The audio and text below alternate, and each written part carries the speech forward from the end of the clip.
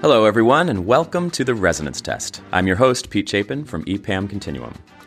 Here at EPAM Continuum, we're a little bit obsessed with the future and the role that we can play in shaping it as human-centered designers. A huge part of creating that future is something we call backcasting, in which we identify an ideal future state and use that as a North Star for our innovation navigation. And yes, we do adapt this North Star metaphor when we work with clients in the Southern Hemisphere. At any rate, this focus on what's yet to come is why we were thrilled to chat with Rita McGrath, one of the world's top experts on innovation and growth. Her newest book is called Seeing Around Corners: How to Spot Inflection Points in Business Before They Happen. And it, too, is about finding a way to look forward as a means of acting intelligently in the present. Rita is a sought-after speaker, one of the most regularly published authors in the Harvard Business Review, and is a longtime professor at Columbia Business School. She was kind enough to spend some time talking about her perspectives and her new book with EPAM Continuum's Toby Bottorf, Senior Director, Head of Client Engagement. Here's where their conversation led. Talking today with Rita McGrath, the author of Seeing Around Corners and Discovery-Driven Growth. I was very eager to read Seeing Around Corners because it seems super close to the work we do at EPAM Continuum within projects and cutting across them. We have teams of people dedicated to trying to do just that, look into the future and tell the difference between ripples that come and go really quickly and waves, which may be something that you can capitalize, and tides, which may represent permanent shifts. I'm curious about a couple of things in that book. The first part of your book is about training people to notice and to pay attention to the snow melting at the edges, as you put it. But first you have to get people to care, which isn't always easy. Can you talk about the biases, the avoidance of bad news, and the focus on the core?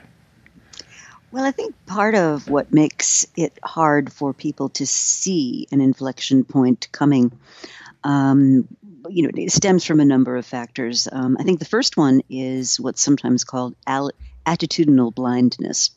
And by the definition, if you're paying attention to something here, you're much less likely to see something over there. So the fact that you're focused on getting what you need to do in your core business done, and that can be very demanding, that it's perfectly understandable if you're not sort of scanning the environment all the time to see what is going on there. So I think it's what you're focusing on is sort of the first thing. I think the second thing is, by definition, an inflection point represents a major change. And it represents a change in your business model, potentially. It represents a change in the metrics that you get measured by. And it could represent the kind of thing that makes what you do less valuable or less useful. So we're seeing that playing across industries now as the digital revolution becomes sort of firmly embedded. And so, there's almost the human lack of desire to self-obsolete yourself, right? Yeah. And then I think the third thing has to do with often the messengers for these weak signals are not in positions of power. They're not sitting with the strategy team. They're some guy on the loading dock out there who says, gee, that's weird. That never happened before. But in most organizations, there's no way for that information to find its way to the people that are actually making strategic decisions. A lot of times the people that see an inflection point really early are not in the strategy group. They're not part of the decision-making body. They could be isolated. They could be out at the periphery. They could be on a loading dock somewhere. And, by the time that person's sort of aha moment of, gee, that's weird. I didn't notice that.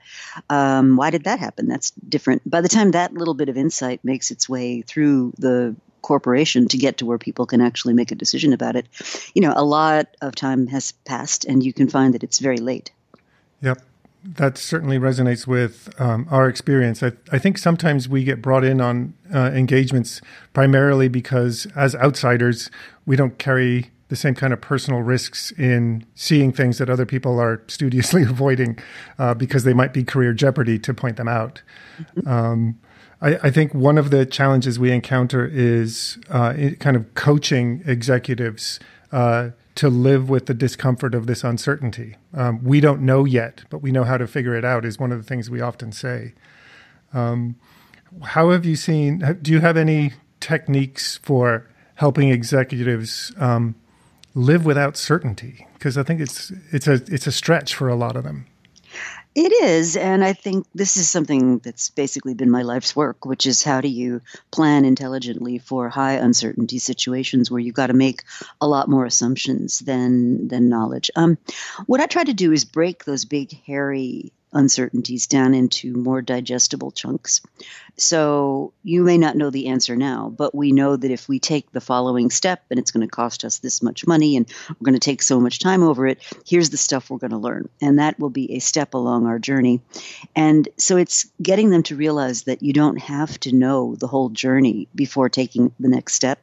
I think that's one huge thing. I think the second thing that makes it easier is a lot of people feel like, well, if it's uncertain, and I make an investment, it's irreversible and I've made a commitment. And the other thing I really try to get people to remember is most of your decisions are reversible and not high risk. There are always going to be a few that are, and those require, obviously careful deliberation. But most of the time, if you start something and you learn it's not a good idea or it wasn't what you were expecting, you can stop, you can reverse course, you can turn around. And so one of the things I really try to encourage leaders to think about is this notion of optionality, that just because you took a step does not commit you to taking all the possible next steps that might follow on that. Yeah, and you talk about placing multiple small bets. I think one of the ways to get over-attached to an idea is if it's your only one. Exactly. So, yeah, definitely sympathize with those thoughts. Well, and that's one of the core principles behind design thinking, right? Yeah. Which is that, you don't want to just make one prototype. You want 20 or 30 or 50, because each one's going to teach you something different. And if you only have one, as I said, the tendency to get attached to it is very strong. Yep. We are squarely in the design thinking or human-centered design camp. And one of the core skill sets there is, I'll just call it noticing, that leaving the building, reframing the arena from the customer's perspective, seeing the business from the outside in. And we do that at a very human scale. We'll spend oftentimes a couple hours in somebody's home, or if the issue is in a hospital, or if we go shopping with them, we try to get as close to the real context as possible. One of the things that I got a lot out of in discovery-driven growth was that same customer insight, but at a different level or scale. For us, it's individuals. And in your book, you talk a lot about understanding markets, even when they're not totally well understood. How do you think about connecting insights from, for us, it might be 25 people to some hypothesis about a market that might be emerging? Well, I think the first step is to understand what pocket of resources you're actually competing for. And I think a lot of people skip that step. I call that defining your competitive arena. Mm-hmm. And once you've sort of given that some thought, then you can look at what are the alternative ways that different providers can get customers the job they're in that arena to accomplished, right? And so then, if you talk to 25 people, right, very often what you'll find is a common pattern of jobs to be done. Yep. And then you can start to work backward into, well, what does that imply for what a market opportunity might be? And this is something that Clay Christensen, who unfortunately just recently passed away, spoke about a great deal, which is that it's more fruitful to think about hiring products and services than it is to think about buying them. Because if you think about hiring them, then it really focuses your attention on what's the outcome that customer is trying to drive. And what does that imply for what we need to do to serve them? The other thing Clay said a lot, which I think is very smart, is, the biggest competitor most of us are ever going to face is non-consumption. It's the decision to do absolutely nothing, and unless what you're selling is like mission critical or vital to life, there's always people who are going to say, I can do without that. Yep. We often encounter situations where somebody hasn't clearly understood the value to be provided to the customer. They then wonder if we could help them with an engagement problem. When it may actually be a relevance problem or a quality or timing problem. That when we go out and talk to people, it is amazing to me how often we'd relearn just how complicated and overwhelming most people's lives are, and how hard it is to earn the right to be at the heart of their lives, whether you're an insurance company or you sell stuff. The option to opt out is the consumers, and you can't argue with them over that. You have to meet them on their terms. Yeah, another idea that I think is really on its way out is this whole notion of a sales funnel. And, this was kind of from the days of the gray flannel suit. And the idea was, leads would kind of come in at the top of the funnel, and then you'd work them through your sales process, and then sort of customers would drop out the bottom. But it was a very linear and recursive model for how you interact with customers. Today, what we're finding is every interaction, even if it is selling a product, is really part of a much larger chain of experiences that customers are going through. And I think a lot of companies, even today, are remarkably unaware of what that chain of experiences looks like. Have you ever heard of our backcasting approach? No. Mm-mm. So we look for, especially for white space innovation, something without a whole lot of precedent, we look to define the customer experience as a journey pretty holistically, and without getting into a whole lot of story about feasibility. We just want to tell a compelling story that is simple enough for leaders to understand, that is drawn out of the truth of the people's lives that we've spent some time with. And from that, we will backcast from that future vision to define an initial MVP, or even before that, some small bets to place. And we'll place those bets based on understanding of the organization. Sometimes the right first bet is de-risking. So you address the trickiest part of the proposition. Sometimes it's about capability building and confidence for companies that say, we're not very good at innovation. Go for some quick wins and start to socialize those stories and foster some self-belief. Sometimes we think that the market opportunity is really great and customer value is the thing to prioritize first, potentially at a loss, but just prove the market hypotheses first. The work that we do, you might call scouting on your opportunity portfolio map. It's a way of mapping investments on two axes of uncertainty. And we're out there understanding people, trying to resolve market uncertainty. So we're scouts. How would you recommend a company think about the distribution of bets? We're out in one corner of this map. There could be benefits to the learning if you cluster your bets carefully. There could be different kind of benefits to having a very wide scatter. What are your recommendations there? So what I try to encourage companies to think about is how your portfolio aligns across four topics, if you will.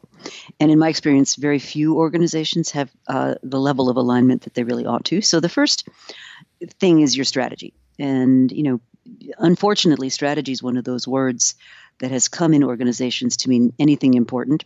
So, we have strategic human resources and strategic procurement and blah, blah, blah.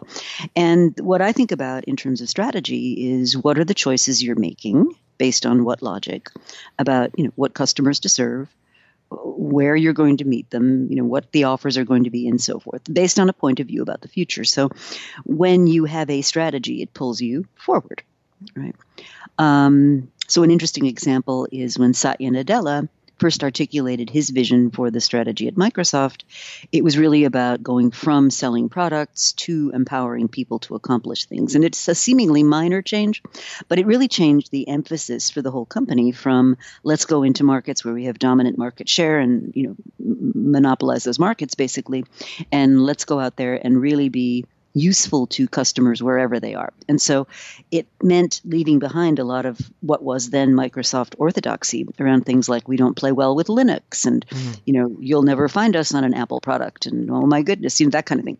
So they're now cross-platform and so forth because they're being guided by a different thesis for how they want to be relevant in the world. Okay, so your strategy. Yep. The next set of things has to do with your budgets and your resource allocation. And this is, what goes where in the portfolio is the outcome of some kind of resource allocation process. And this is where the first disconnect starts. Because what you'll find is people go off on these big strategy retreats and it's such hard work and it takes so much time. And then we get back and it's like, oh God, I don't want to have to redo the whole budget system, right? So this year's budget starts from last year's budget. And essentially what you've got is a strategy that's sort of saying, here's here's the future we want to go for, and a budgeting system that's very capably delivering whatever was in the past. The third thing is your system of project approval and assessment. And here's another place where these disconnects open up. We did a project for a large food ingredients manufacturer. And all this new CEO, and all he wanted to find out was what's going on in my company that has to do with digital transformation. That's a simple question. So we scoured the company, and basically he said, look, anybody that wants budget for anything has to answer these questions. So we did a portfolio map, scoured the company, and found something like $15 million worth of spend that nobody in the C-suite was even aware of. And so, that kind of disconnect, like who decides what project, on what criteria, does it connect to the strategy?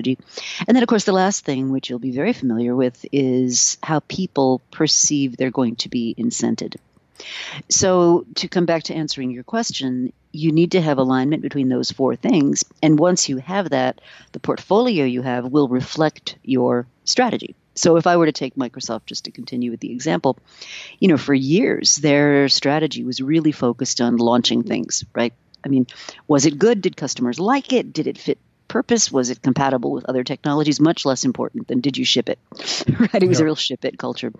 And right now, Nadella's really changed that. He said, no, we really want to be looking at whether customers love our products, because that's going to define usage and so forth. And so it's become a very different kind of portfolio.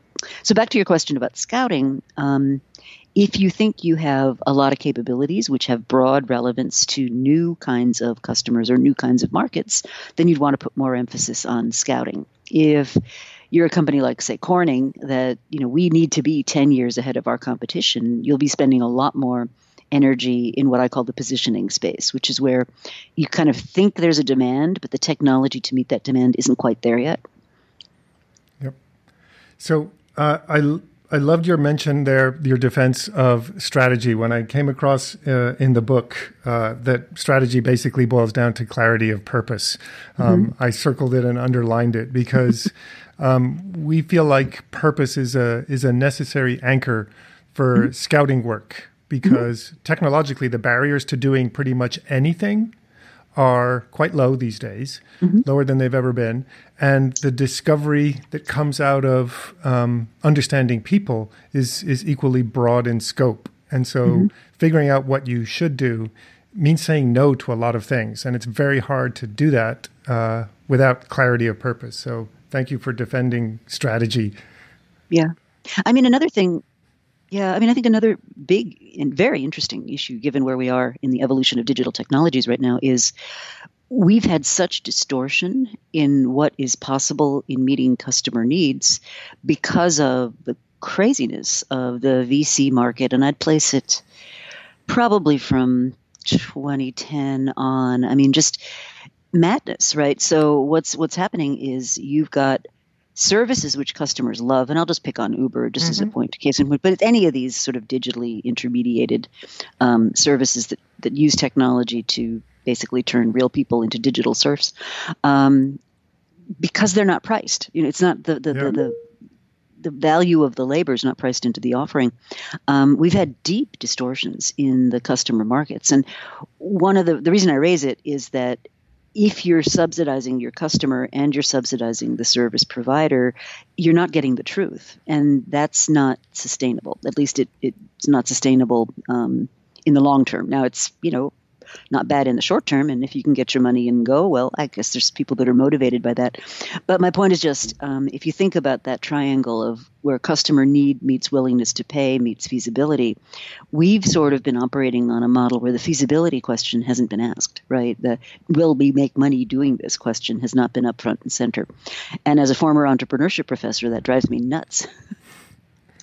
I remember going to a breakfast for some startups recently and hearing somebody talk about a consumer-funded new venture, and everybody in the room was baffled by what that meant. And all he meant was, my customers pay for what I provide to them. What an amazing source of revenue. Well, and I think the problem is that what ends up happening is you have this huge influx of VC money, which is destroying the structure of existing markets, but not replacing them with anything that's capable of creating the same kind of value. So if I were to just take the London taxi business, right? Yeah. I mean, for decades, you studied the knowledge, for years to become a London taxi driver. And in exchange for that investment, you were able to earn kind of a middle-class life. Once you introduce a VC-funded alternative that, and you've got GPS and everything now, so I'm not saying they're as good as a London cabbie, but for most of the places a tourist is going to want to go, they'll be able to get you there. But yeah, now once you sort of erect the structure of that market, when it all shakes out, where are we going to find ourselves? So, those assets can't hang around indefinitely waiting for the other shoe to drop. So I think we're at a very interesting moment with that. And so the distortion that the VC money puts into the market puts a lot of pressure on established companies because it's not a level playing field. The other team is willing to lose in the short term. Well, and an interesting example of this is Dyson. Dyson, the famous entrepreneur, put about, I want to say it was $2 billion of his own money into an electric car project. And it started when the only competition that was serious was Tesla. And now, what we're seeing is a lot of these incumbent players, I think BMW's one, and maybe Volvo and others, they're all announcing electric car projects. But essentially, if you read what they're talking about, they're planning to price these things below cost, as loss leaders. And Dyson said, look, we're a big company, but we're not an infinitely big company. And if I'm going to be up against competition that isn't going to play by the same rules, then this business has no future. And he ended up shutting it down. One of the things that you say in your book is that people should fall in love with the problem, not a particular solution. That's definitely in line with how we think. We have a slightly different take on that, which is I prefer opportunity statements to problem statements because they are problem statements for optimists. They include things that don't yet exist that might be wonderful, in addition to the things that do exist that are broken. And you talk about opportunities in relation to the hype cycle. Things are mispriced when everybody thinks it's going to solve all the world's problems, and then things are mispriced on the other side when everybody's become disillusioned. You talk about Netflix's bad timing on Quickster and their need to reverse course. How does a company know whether something is right now? So I look for the maturity of the ecosystem.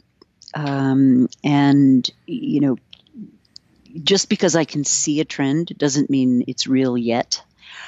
So I went back and I looked, and there are articles in journals like Fortune from 1995 talking about how the internet was going to completely transform commerce. And they were right, but they weren't right in the near term. So if you think about 1995, right, how did we even get on the internet? Well, it was dial-up modems and AOL sending CDs around the world, right?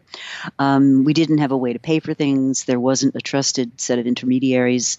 We certainly back then had no concept that an advertising model would fund free development of the internet for a lot of us. Well, free in quotes. So the ecosystem you would need to get those jobs done was very incomplete. And I think the ripeness of an opportunity is going to be a function of whether you can actually get from beginning to end in the job, whether the right ecosystem is established to do that. And before it is established, it's a very risky thing. So if you look at things like autonomous cars or, those kinds of technologies, I mean, yes, technologically, they've got trucks driving around autonomously. And, there are some examples of places where autonomous minivans are bringing people around from the airport. But if you think about it, we don't have a regulatory regime. We don't have an insurance regime. We don't have a risk regime. We don't know who's responsible if something goes wrong. Is it the designer? Is it the owner of the asset? Is it the person operating the thing? And. And so I would argue we're not going to get kind of mainstream Jetsons like drone cars until a lot of that stuff gets cleaned up. Now, that doesn't mean you shouldn't be watching it. And it doesn't mean you shouldn't, if it's important to the future of your business, be doing something with it. It just means I wouldn't bet the company as yet. Yeah. we have a way of describing that, which is that the real pain point is in we call it, it's a very technical term, the scary zone between incremental change, which is easy to get on with, and cold fusion, which is fun to think about.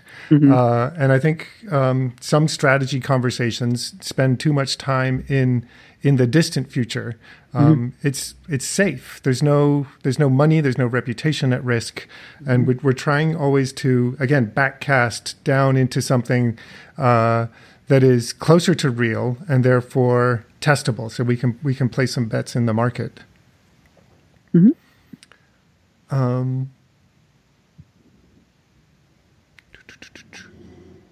Later in your book, the book is largely about leadership. It seems I was surprised at the turn in tone, but also delighted. And for me, it seemed to answer a question I had that I wanted to ask you, which was, why this book now? Well, it's really the next extension of an arc that my work's been on for a long time. So my previous book was called The End of Competitive Advantage, and essentially that book argues that long-term sustainable advantage in many cases is just really hard to maintain. And what that means is you as an executive need to be attuned to the innovation process where new advantages come from, the exploitation process, so the kind of business as usual, but also the erosion process where something changes and your advantage begins to fade. And in the course of that work, the question I would get a lot was, well, how do you know when? Like, what do you do about the timing? Like, because, I mean, if I go back to Uber, I was predicting Uber was going to be a disaster 5 years ago, and it's still out there, and people are defending it. And, yeah, but people are still defending it, and they're saying this business model is here to stay, and it's going to be saved by food delivery and who knows what. So, for all I know, it'll still be here and with us for another 5 years. That really got me thinking about, well, what's the phenomenon, right? And that got me thinking about Andy Grove's seminal work in the 90s, about the strategic inflection point he lived through at Intel. And what I was interested in that was different than his work was, well, how do you go back in time before you're in the midst of the inflection point? Because his book is largely about, how you deal with it once it's upon you. And I was really interested as a strategist more in, well, what could you do even earlier in the process? And the sort of crystallizing insight for the book came from a wonderful little article called What If You Change the World? No, When You Change the World and Nobody Notices. And the opening example in this article is about the invention of manned flight. So the Wright brothers, flying around. And this historian who wrote the blog went back and looked, and front page of the New York Times the next day, nothing. Month later, nothing. Years later, nothing. It took something like 3 or 4 years before any major newspaper paid attention to this. And it took even longer before people really realized what the full implications were. And it took even longer for flight to disrupt the railroad business, the long-haul trucking business, the many other businesses that would be fundamentally shaped by this new technology. And that got me thinking about, well, if you take that as the way of the world, that it takes a long time for these things to become manifest, it's a bit like the line in the old Hemingway book, how did you go bankrupt? Well, gradually, and then suddenly. Yep. And that's the nature of inflection points. So the thesis for the book became, and this is just how it developed, right? The thesis for the book became, how could you get insight early enough so that you can take advantage of the opportunity, because it doesn't happen all at once. So if you can move your horizon back early enough in time, that gives you really the opportunity. So going back to your point about timing, and the timing is right when the ecosystem is mature enough. One of the things that got me very excited in reading this book was I believe that you've detected some inflection points in the workplace. Movements away from a command and control certainty-based approach to one that is more curious than certain, that welcomes diversity of perspectives. You talk a little bit in the book about the difference between wartime and peacetime leadership, between male and female models of leadership. I think that the workplace is changing in a way that this way of anticipating markets requires. Mm-hmm. I would agree. Great. So given that given that this work is about working with incomplete information, innovation is always that. We have seen that ideation is actually the easy part. People can come up with ideas. Understanding what's a good idea is rather more difficult. But even harder is the bet your job courage to see things through the organization and get them implemented. How do you assess an organization or an individual leader's appetite for that, and how do you stimulate it? Well, I think you have to start with their incentives. People are not generally barking mad to do something that is not going to be recognized and rewarded. So I'll go back to Microsoft just as an example. What Nadella has done with his senior team is about half of their compensation comes from what he calls performance metrics. So that's sales, revenue, blah, blah, blah. But the other half comes from what he calls power metrics, which are the forward-looking leading indicators. And, if half of your comp is going to come from how well you're managing the future, you're going to be a lot more interested in managing the future. So I think it has to start there. Yep. I also use something I call an innovation proficiency scale to measure qualities of the organization that lead it to be more or less proficient at innovation. And it's things like, do we have good metrics? If I had an idea, do I know where I would go with it? Do we have clear and well understood screening criteria for ideas? Do we have small pots of resources so that, if I did have something, I had a little bit of money to go try it out? Is there a bit of slack in the system? And those kinds of questions. And I think those are really the environmental context for just letting people know, yes, this is something we really want to do around here. A lot of organizations are still at what I call innovation theater. So we do a lot of our consulting work ends up in this space, looking at the latent innovation capability and trying to grow that capability. You say that most people are at the innovation theater stage of things. For folks that are farther along, I think the biggest steps are getting to emergent proficiency. I think there are a lot of companies who are very good at this second way of working, but don't necessarily have the alignment of innovation strategy with corporate strategy. And how do ideas scale and then flow back into the regular business? Is that one of the main sticking points you think for folks? Sure.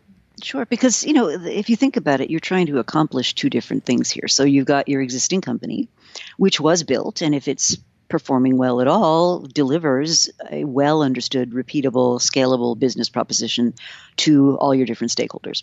And what this new thing is trying to do is come up with that, but a different one than the existing. So you've got two fundamentally different tasks that these two kinds of entities are trying to create. And so on the one extreme, people all say, oh, well, we can't do this in the context of the parent corporation. Let's just send these people off to Siberia and they'll innovate and they'll bring back something we can then scale. And usually that doesn't work because you don't have the connective tissue. And secondly, what people forget is the whole reason you want to innovate as an organization is because you're doing something that gives your startup an edge. If you're just a standalone startup, especially if you're encumbered with all the corporate governance nonsense, you're actually at a disadvantage relative to startups. To startups that are sort of standalone. So I think there's the connection between the startup and the existing that's really important to forge. I think the second thing is to really understand what the interdependencies are, because usually the startup needs something from the parent, whether it's talent, assets, physical place, brand. And in the early stages, that can be risky. Your startup could do something that makes a mess of your brand. And you want to be kind of alert to the fact people are going to be sensitive about that. So I think the best practice examples are, and it's a leadership challenge, right, where you're kind of knitting together the startup and the parent organization in a process I call acceleration. The idea is, your main business is like a 8-lane highway barreling along, and your startup's just poised on the on-ramp. And somehow you've got to bring that thing up to scale where it can be a legitimate card-carrying member of the parent corporation, and that's not easy. Mm-hmm. Well, that's the work we get up to and the work that you've been helping executives get into as well. So, Rita, we have to stop here. I want to thank you first of all, for the great writing, especially your new book, and for the time we've just had talking about the future and peering around corners. Great. Thank you so much. Thanks a lot. EPAM Continuum integrates business, design, and technology consulting focused on accelerating breakthrough ideas into meaningful impact. At EPAM Continuum, we're very deliberate about the term innovation. For us, it means turning ideas into stuff that's real. Because from our perspective, ideas aren't really innovative until they exist. Thanks to Rita McGrath and Toby Bottorf for their great conversation today. Cheers to Kip Pilalas, our sound engineer extraordinaire, for getting this podcast recorded. Numerous appreciations to Ken Gordon, our producer, for all of his masterminding behind the scenes. I'm your host and Northern Star, Pete Chapin, and to our listeners, we thank you for your ears.